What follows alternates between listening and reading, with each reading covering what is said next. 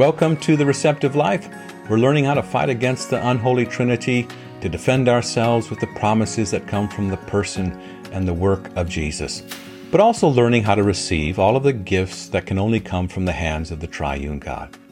So in addition to the daily practice, I'm going to encourage you that throughout the week, you spend some time meditating upon the six chief parts or the foundation of the Christian faith.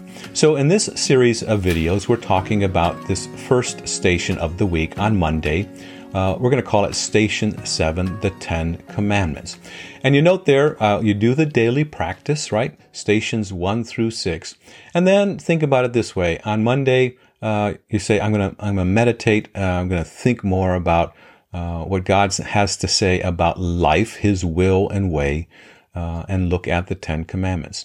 So there's a little bridger verse that I like to use from Psalm 119, verse 32. So think of it this way: as you prepare to meditate on the 10 Commandments, you can say this little verse, Psalm 119, verse 32, I run in the path of your commands, for you have set my heart free. I run in the path of your commands, for you have set my heart free. And maybe this is a different way of thinking about it, but perhaps the world sees the 10 Commandments as just, don'ts, stop, right? No. But yes, there are warnings, right? But in the 10 Commandments, God also gives to us great invitations and gifts. So not just stop that, but rather I want to invite you to live in a different way, to start doing something different.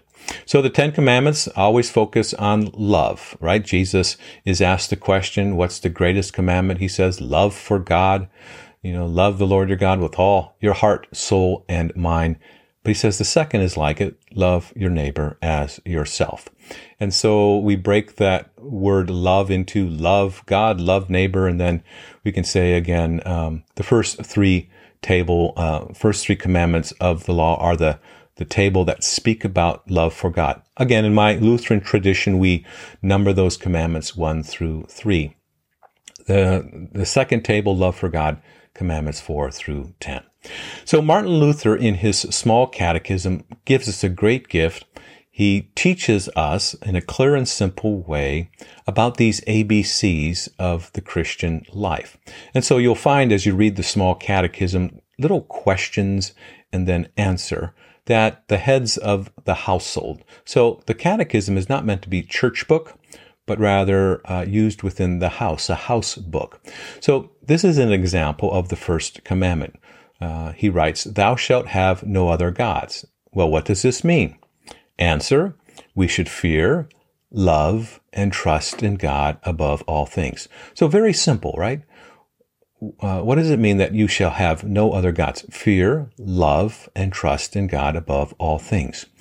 Now, everyone has a God. Let's say it this way. Everyone believes in something. Everyone trusts in something. It might not be the triune God, but our heart always clings to something, right? Where is it that we go in times of trouble? And usually, if you find the answer to that, you can say, well, that is your God. Everyone has a God. They might not be able to identify it, or it might not be the triune God, but everyone believes in something. Everyone has a hope, a trust in something. Now, faith, therefore, always has an object. So it is the object of the faith and the trust, the belief that we have. And the question is the object of my faith the true God, the triune God, or is it a false God? So we all believe in something. This faith always has to have an object outside of itself. What is it that we hold on to, trust, call upon? And then the real question then is that faith, does it have its object the triune God, the true God, or does it have as its object a false God? So Psalm 115 verses 1 through 8 says, not to us, O Lord, not to us, but to your name be the glory because of your love and faithfulness. And then the psalmist says, why do the nations say, where is their God? Our God is in heaven. He does whatever pleases him. but their idols are silver and gold made by the hands of men. And then he goes on to describe the idols. Well, these idols, they have mouths, but they cannot speak, eyes, but they cannot see. They have ears, but they cannot hear, noses, but they cannot smell. They have hands, but they cannot feel, feet, but they cannot walk, nor can they utter a sound with their throats. And those who make them will be like them, and so will all who trust in them. And so you can imagine it, right? These little idols made of silver or gold or wood, and they're carved, they're molded in such a way that, you can see their face, and they have a mouth, eyes, ears. But the psalmist says, though they have those things, they can't speak, they can't hear, they can't see. Now, a real image of this is my father, our family. We were missionaries in Papua New Guinea, and so we were in this season of life for 5 years. And there, my father would go into the highlands of Papua New Guinea. And there he would share the gospel of who God is in the person of Jesus Christ. Now, he shared the gospel. Individuals were baptized. And about a year after doing that, there was a knock on his door in the middle of the night, which was strange because this culture would not go out at night because fear of all of they would talk about them as the putaduties, the devils, the demons would come out at night, the evil spirits. And so they didn't want to go out at night. But there's this knock at the door in the middle of the night, and the elders of the tribe had come, and they had something wrapped up, and they presented it to my father, and it was this little idol, this little god that they had made out of hemp and human hair, and they wove it all together, and you can see that it has a mouth and eyes and arms and fingers and feet. And, the mouth is open, so they would say when something bad happened within the village, the gods must be angry, and so they would sacrifice a pig and pour oil into the mouth of this pig, hoping, or into the mouth of this idol, hoping then that the gods would be appeased, and that the illness would go away, or the weather would change, or the tragedy wouldn't happen. Now, that's a real life idol, right? And now you might think in our Western culture, we don't have such things, as that. But we do trust in something, right? Now, the good news is that opposing these idols made to look like, human features, right? Mouth, eyes, ears, hands. We have the second person of the Trinity, Jesus, the Son of God. John chapter 1 says, "This Word became flesh and made his dwelling among us. And we have seen his glory, the glory of the one and only who came from the Father, full of grace and truth.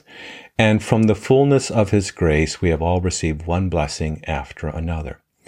So think of it this way. The second person of the Trinity has taken on human flesh. The big word is incarnate, takes on human flesh. So Jesus has eyes. He has ears. He has a mouth. He speaks. He has hands that are outstretched, and we'll find, that those hands are pierced for the sins of the world. He suffers for us. He even dies on our behalf, the wage of sin being death. We have a God in the flesh in Jesus. You could say it this way. We have a God who understands. If he has taken on human flesh, the scripture says he is our brother. He understands, sympathizes with our weaknesses. He became human flesh so that he might be under the law, under God's wrath. Galatians speaks of it this way. At the proper time, this one took on human flesh, born of a woman, born under the law, to redeem those under the law, that we might receive the full rights of sons. So he's born of flesh to take sin upon himself under the law, under the wrath of God.